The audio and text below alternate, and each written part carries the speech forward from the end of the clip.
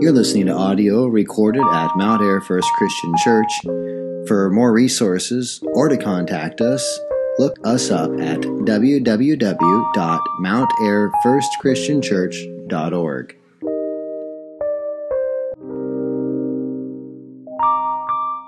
Here is the letter of Paul to Philemon. Paul, a prisoner for Christ Jesus, and Timothy, our brother, to Philemon, our beloved fellow worker, and Apphia, our sister, and Archippus, our fellow soldier, and the church in your house. Grace to you and peace from God our Father and the Lord Jesus Christ. I thank my God always when I remember you in my prayers, because I hear of your love and of the faith that you have toward the Lord Jesus and for all the saints. And I pray that the sharing of your faith may become effective for the full knowledge of every good thing that is in us for the sake of Christ. For I have derived much joy and comfort from your love, my brother, because the hearts of the saints have been refreshed through you.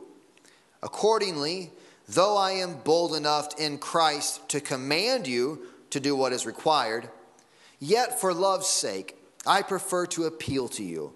I, Paul, an old man, and now a prisoner also for Christ Jesus, I appeal to you for my child Onesimus, whose father I became in my imprisonment.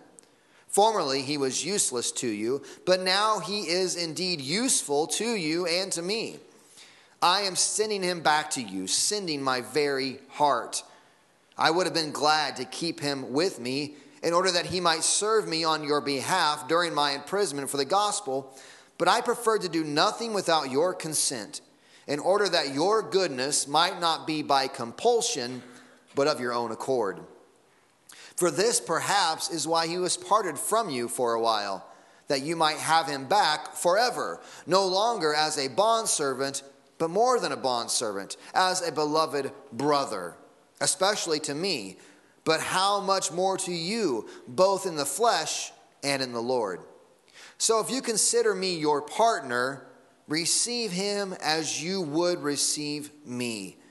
If he has wronged you at all or owes you anything, charge that to my account. I, Paul, write this with my own hand. I will repay it, to say nothing of your owing me, even your own self. Yes, brother, I want some benefit from you in the Lord. Refresh my heart in Christ. Confident of your obedience, I write to you, knowing that you will do even more than I say. At the same time, prepare a guest room for me, for I am hoping that through your prayers I will be graciously given to you. Epaphras, my fellow prisoner in Christ Jesus, sends greetings to you, and so do Mark, Aristarchus, Demas, and Luke, my fellow workers. The grace of the Lord Jesus Christ be with your spirit. Grass withers, the flower fades, the word of our God stands forever. So your first question might be, why are we looking at Philemon when we just got done going through the book of Colossians? We were doing a series through the book of Colossians, Christ is Supreme, a study through the book of Colossians, and then we end that and then we jump immediately into Philemon. Well, it's a great question, but I don't think it's that mysterious when you read the book. It actually makes a lot of sense. In fact, if you get a lot of commentaries on Colossians, a lot of times they'll put Philemon right in there with it. They kind of go together. They're not lined up here, but as we'll see, they have a very strong relationship. As we finish the book of Colossians, you might put your finger just in the book of Colossians to look at because of the similarity. But as we finished up the book of Colossians last week, we see in the end of chapter 4, the middle of chapter 4, verse 9, he's sending these letters back. And he says, Tychicus will tell you about all my activities. He's a beloved brother and faithful minister and fellow servant in the Lord. I have sent him to you for this very purpose, that you may know how we are and that he may encourage your hearts. And with him, Onesimus, our faithful and beloved brother, who is one of you. They will tell you of everything that has taken place here.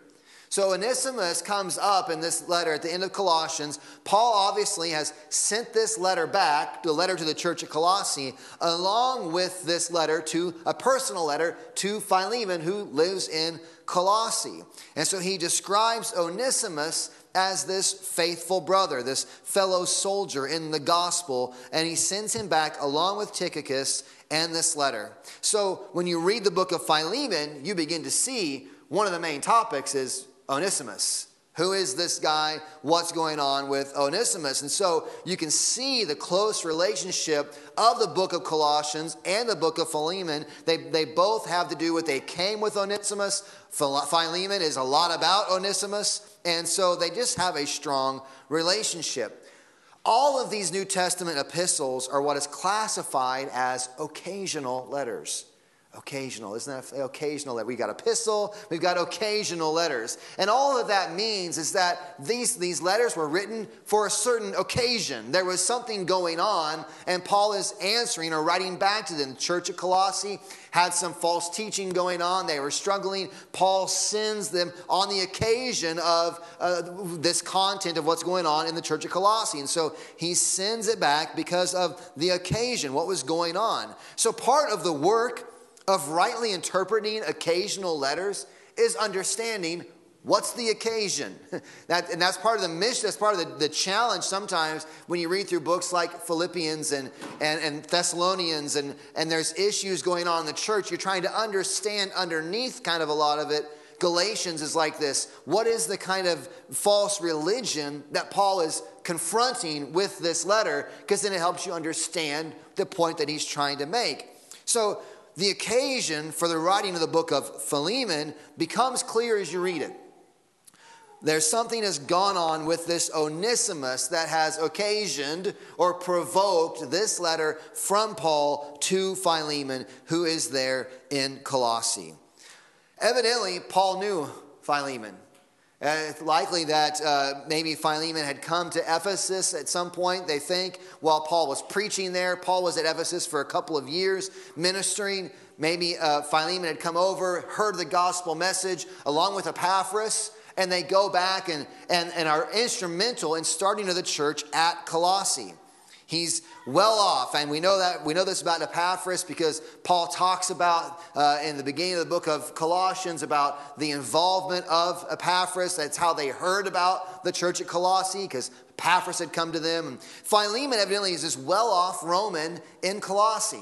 He's probably got a house church in his home. He has the grounds. He's well off. And as a result of being well off in this culture at this time, he had bond servants, is what the ESV calls them. It's often translated slaves. He had household employees, those that he basically owned their lives, and that they worked for him. They were his bond servants. They were there to serve the family, to serve the household. And it's clear that Onesimus is one of these individuals. If you look at verse 15, Paul has sent Onesimus back no longer as a bondservant, but more than a bondservant, as a beloved brother. Onesimus at one time is one of these bondservants or slaves, but something happened. And Onesimus has ran away from Colossae. He's left. He was a bondservant of Philemon. We don't really know why. There's some speculation as to maybe some of the bad things that happened between Onesimus and possibly that he stole from Philemon. We don't know that for certain, but Paul makes this mention, right? If he owes you anything, like possibly Onesimus stole some money from Philemon and took off and escaped. What happens when Onesimus is out running around? Well, likely in Rome, where Paul is writing this letter, maybe he gets in more trouble, gets thrown in jail. We don't really know. But somehow, Onesimus comes across the teaching of the gospel. And Onesimus himself hears the good news about Jesus Christ, repents of his sin, and is saved. He becomes a faithful brother alongside of Paul. Paul is in house arrest there in Rome, which means he's able to write still, able to communicate. People are able to come in and minister to him. Food is brought in. He has some fellowship. He's basically on house arrest. And Philemon, or Onesimus, gets saved under the ministry of Paul. He becomes his son in the faith. And then Paul hears this story. Oh, you know Philemon. Or maybe Paul says, weren't you with Philemon when he came to Ephesus? We don't really know the whole story, but somehow the story comes out of Onesimus' escape from Colossae, his departing on unfavorable circumstances from Philemon, and he ends up in Rome and hears the gospel message. And so what does Paul do? When he writes back to the church at Colossae, he sends Onesimus back to Philemon to make a reconciliation between these two Christian brothers. Philemon, who he knew was saved, had a house church in Colossae, and his runaway bondservant, his runaway slave, Onesimus, that Paul is now going to work and writes this letter to work for their reconciliation because they are now brothers in the gospel. Their relationship to each other has totally changed. No longer of master and servant. Their roles are, whatever their roles are, we don't really get the idea or how their roles play out further from this letter, but we know that the value of their relationship has totally changed to they are now brothers in Christ. And we know from the book of Colossians, Paul talks about here there is no Gentile or Jew, no slave, nor free, but Christ is all and is in all. And so Onesimus gets sent back to reconcile with Philemon. So having said all of that, that's what makes this book so incredible. And this really is an astonishing book when you think about it. Just the fact that we have a personal letter. Like Paul writes to Timothy in these pastoral epistles, writes to Titus. But this is incredible, this letter that has been preserved for us, a personal letter to Philemon. And what's so incredible about this is that in this, a very real sense, this personal, private letter has been preserved for us so that we can see how the gospel message worked through and explained in other letters like Colossians, where Paul lays out lots of doctrine. No dense doctrine laid out here, but how the gospel actually puts boots on the ground in the lives of its people. That the gospel is not held as an abstract idea, but it actually makes a difference in the way you live your life to the very nitty-gritty details of who you are. There are throughout this building many different opinions, many different personal preferences, many different likes on a whole different variety of issues. We could go around, do you like sunrises or sunsets? Are you more of a sunrise person or a sunset? I know Patty's answer. She's more of a sunset, not a sunrise. I like sunrises. Now you all know. There you go. But I like sunsets too. I don't know. So we could go around. What's your favorite NBA team? Joel and I, we're deep in this discussion. He's got a favorite NFL team. He's convinced he's got to figure out what his favorite NBA team is. He doesn't know. There's lots of choices. We're kind of working through them, trying to figure out his favorite. Do you like breakfast, lunch, or dinner? Which is your favorite meal? What are your favorite things in those meals? We could go on and on with kind of silly questions like this and trying to figure out what personal preferences you kind of live with. And really, there's no way to know the answer to those questions without sitting down and really asking and listening. And you got to make time to have these kind of conversations and really figure out all sorts of little details about individuals' lives. You might actually have to dig for quite a while to even get to some of the questions. Sadly, I think for many, their Christianity fits into exactly that kind of category. Something you couldn't tell about them by any sort of external circumstance, but only if you got down to a lot of in-depth questions would you finally get to an answer of, oh yeah, I believe in Jesus, and it's a concept I hold to, but you really couldn't tell by anything about my life or any of my actions or any of the things that I do. It's mainly a theory that I affirm. I've read the Bible. I pray to God. I think Jesus is the Savior for whatever that means. But it might take a while to get to figure out that category. It's sometimes something that people confess that they're interested in, but the only way that you would know it is through a series of interviewing questions, digging down into what their preferences are and all these sorts of things. It's as if We want to affirm Jesus in certain areas of our life, but stiff-arm him if he tries to get too involved. I'm all for Team Jesus, but hold up. Let's not get too active in the things there are certain areas of my life that are mine. I have personal autonomy still, don't I? I mean, I'm not wholly, I'm all for Team Jesus, but please mind your own business when it comes to X, Y, or Z category of my life. And that is the way many live with their Christianity. Well, Philemon is a book about Jesus getting into your business. Philemon is a book about Jesus getting into your business. And this is kind of where we've been making the point in the end of the book of Colossians. They go together. That all of this rich theology about the supremacy of Christ, how he's, before all things, in whom all things were created, he's before all things. I mean, all of this beautiful theology and doctrine about Christ and his supremacy actually has feet. It actually walks. It actually makes a difference. That's why when you get into chapter 3 and chapter 4 of Colossians, it starts talking about the Christian household, how husbands and wives, children and parents, how they all relate to each other, because the gospel gets into your business. Philemon knows firsthand that Jesus is not someone you affirm with a thought or with a head nod and then stiff arm with the rest of your life. He gets the say over everything. If Christ is truly supreme, you understand what the word supreme means? It is above all else, in charge of it all. Nothing greater, nothing bigger, nothing more important. If Christ is supreme, that means there is no area of your life that he doesn't get the say over. So here's some areas Jesus has the say over in the book of Philemon. Over Onesimus, he returns to reconcile with a Christian brother that he's wronged. We don't necessarily know the nature of the wrong.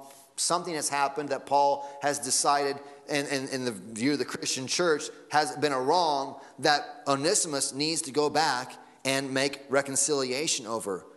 What do you do when you've wronged someone? Jesus has an opinion on that. Jesus gets the say over that. When you've sinned against someone else, what do? Well, Christ has something to say about that. Onesimus clearly has owned up to the wrong that he has committed against Philemon. There's clearly an admittance of his wrongdoing. That's why he is taking this letter back and going to Philemon. How is he able to even do this? Well, the gospel frees you to be honest.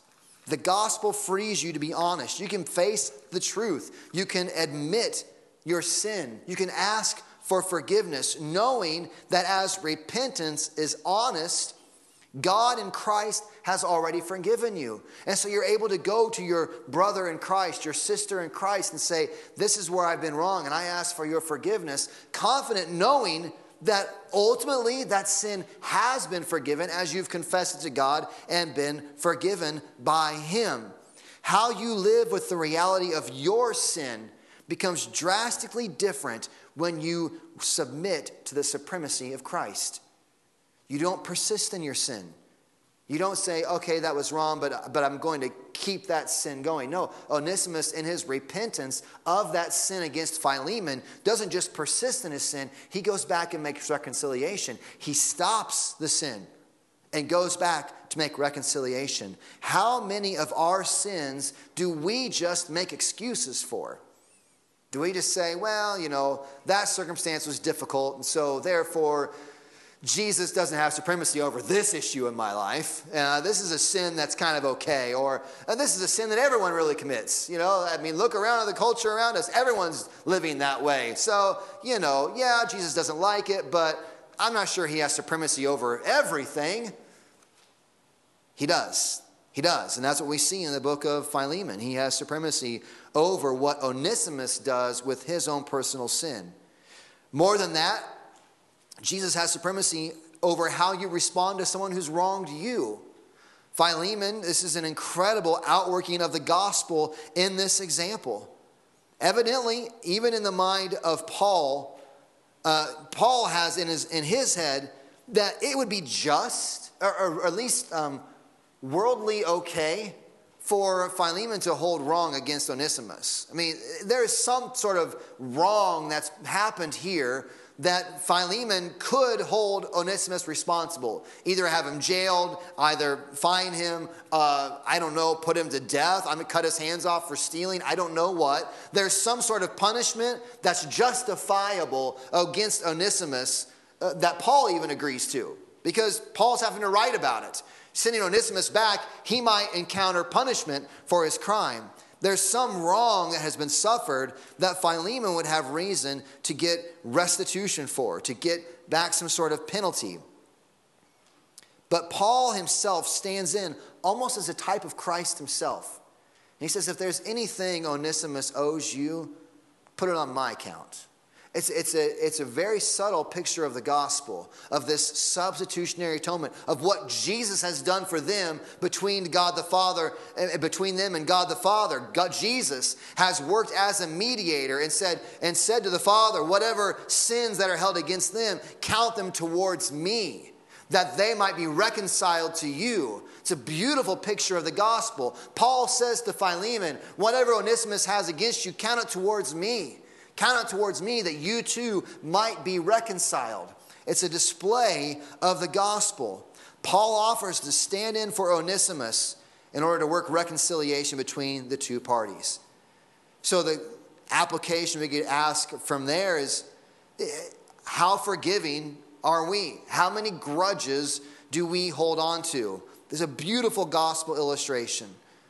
The message of a mediator standing between us, the offending party, and God, the offended party, and paying the cost to bring about reconciliation. Paul writes exactly this in the book of Colossians. You can see how they're related here.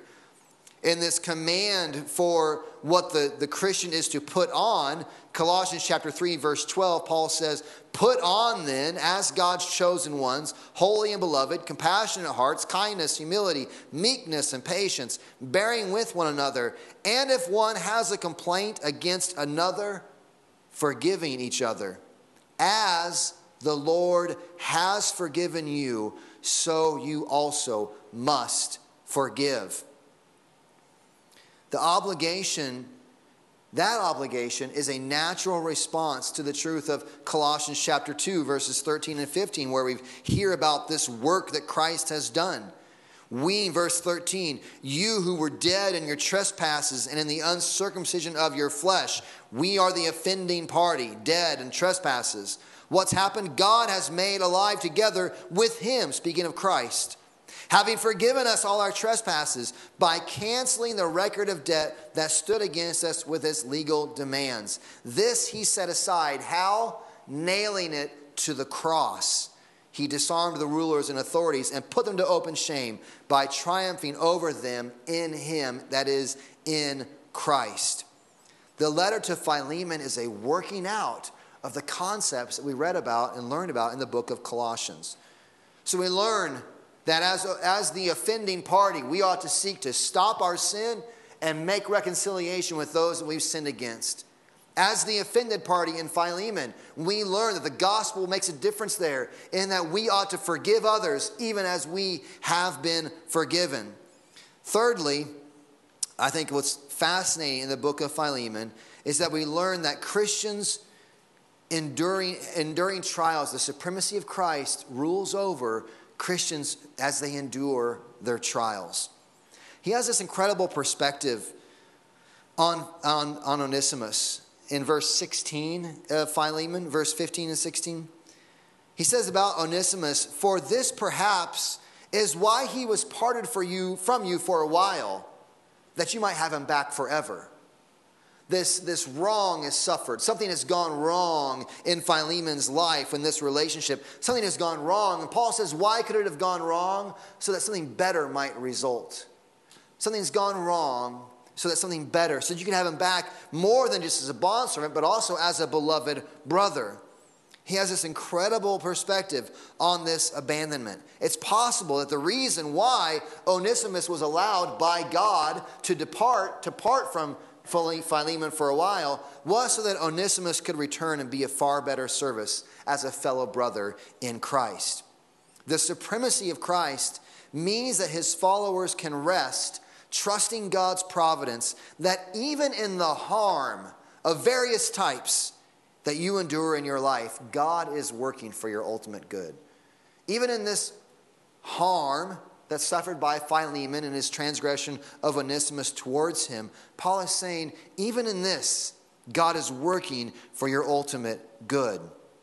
In all of these ways, we see the gospel getting into the deepest details of a person's life. To say nothing of all the revolutionary thoughts that are in this book on the relationship between bondservants and their masters within Christ's church. Paul has already mentioned that there's no distinction between slave and free in Christ's church, and this letter is a further working out of that reality. So all of these things are tied up in the book of Philemon. But how? How do we get there? How do our lives bear the obvious work of Christ? Do they reveal the obvious work of Christ? Is Christ something that is revealed about us if someone asks enough deep, thoughtful questions? Or is the reality of Christ so supreme in our lives that it is a thing that is worked out into every area of our lives? How do we get there? Well, look at the opening. I think this prayer is fascinating that Paul makes for Philemon. The opening prayer, there are a couple of important things to recognize about Philemon that produces this boots on the ground revolution of the supremacy of Christ. And the first is just his genuine conversion. The first and most important necessary factor for the impact of Christ upon your life is genuine conversion. That you truly have seen yourself as a sinner in need of God's mercy and grace. Paul gives thanks. I thank my God always when I remember you in my prayers, because I hear of your love and of the faith you have towards the Lord Jesus and for all the saints. This love for Jesus and his saints, the faith that is in Jesus. There is a genuine conversion that has happened in Philemon. How can this gospel put boots on the ground? By actually converting people. By actually bringing sinners to an understanding of their sinfulness and to faith in Jesus Christ. I don't think we should jump over this consideration too often. I think we do too much. To think about 2 Peter chapter 2, verse 10 warns us to be diligent to confirm our calling and election. Work hard to make your calling and election sure. We should not be afraid to ask ourselves about our genuine conversion. Am I trusting Christ in this? Am I repenting of my sin, looking to Christ as my only salvation? There's genuine conversion in Philemon. Ask yourself, is my heart given to Christ as my Lord, Savior, and treasure above all else? But secondly, we see that there is in Philemon a sharing of his faith. Now, I read that in the English, and I think they're talking about evangelism. And you can read that, right? You say, okay, and I pray that the sharing of your faith may become effective for the full knowledge of every good thing that is in us for the sake of Christ. It sounds like Paul is praying that Philemon would share his faith with other people. He'd go out and witness and testify about the gospel message. But that word sharing of your faith, it's the Greek word koinonia, which I don't know if maybe you don't care about that, but it's a familiar Greek word that is often used for the church. It's the fellowship. It's the gathering of people. And so what Paul is talking about there, this sharing of your faith, is not his evangelism. It's his sharing with others of the faith. It's his community of faith. Philemon has genuine conversion and genuine fellowship in the church. He has a sharing of his faith. Paul knows there will be what Paul knows will be effective in the supremacy of Christ being worked out in your life, in Onesimus' life, in Philemon's life, and indeed all the followers of Christ's life, is having those that you share your faith with.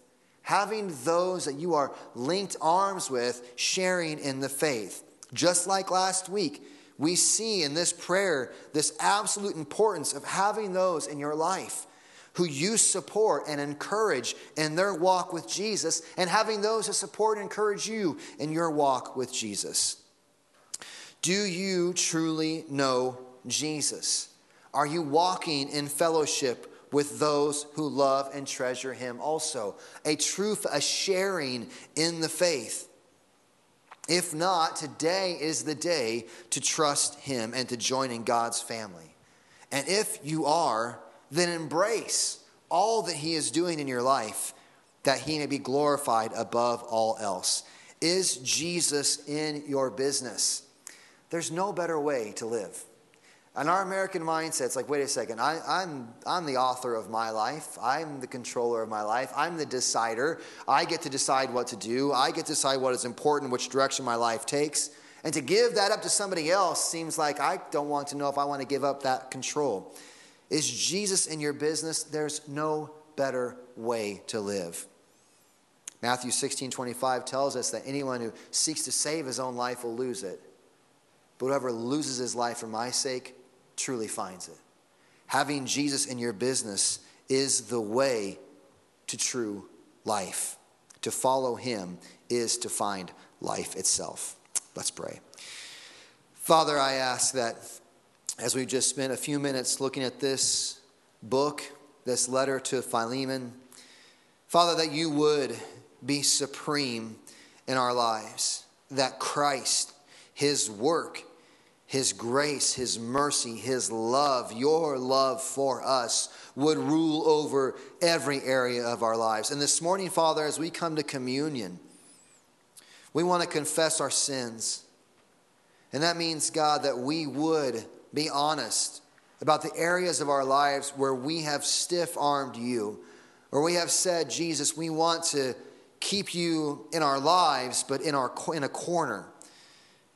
God, I pray that you would show that to be the sin that it is in our hearts, that we would repent, that we would gladly come to the eternal blood of the covenant that can cleanse us from all unrighteousness, trusting in Christ and his work that we might be forgiven, so that God, true conversion, true continuing conversion would be happening in our lives, and the sharing of the faith as we eat of this meal together, that God, we would be brought together in the joy and the effectiveness of the supremacy of Christ in every area of our lives. Pray these things in Jesus' name. Amen.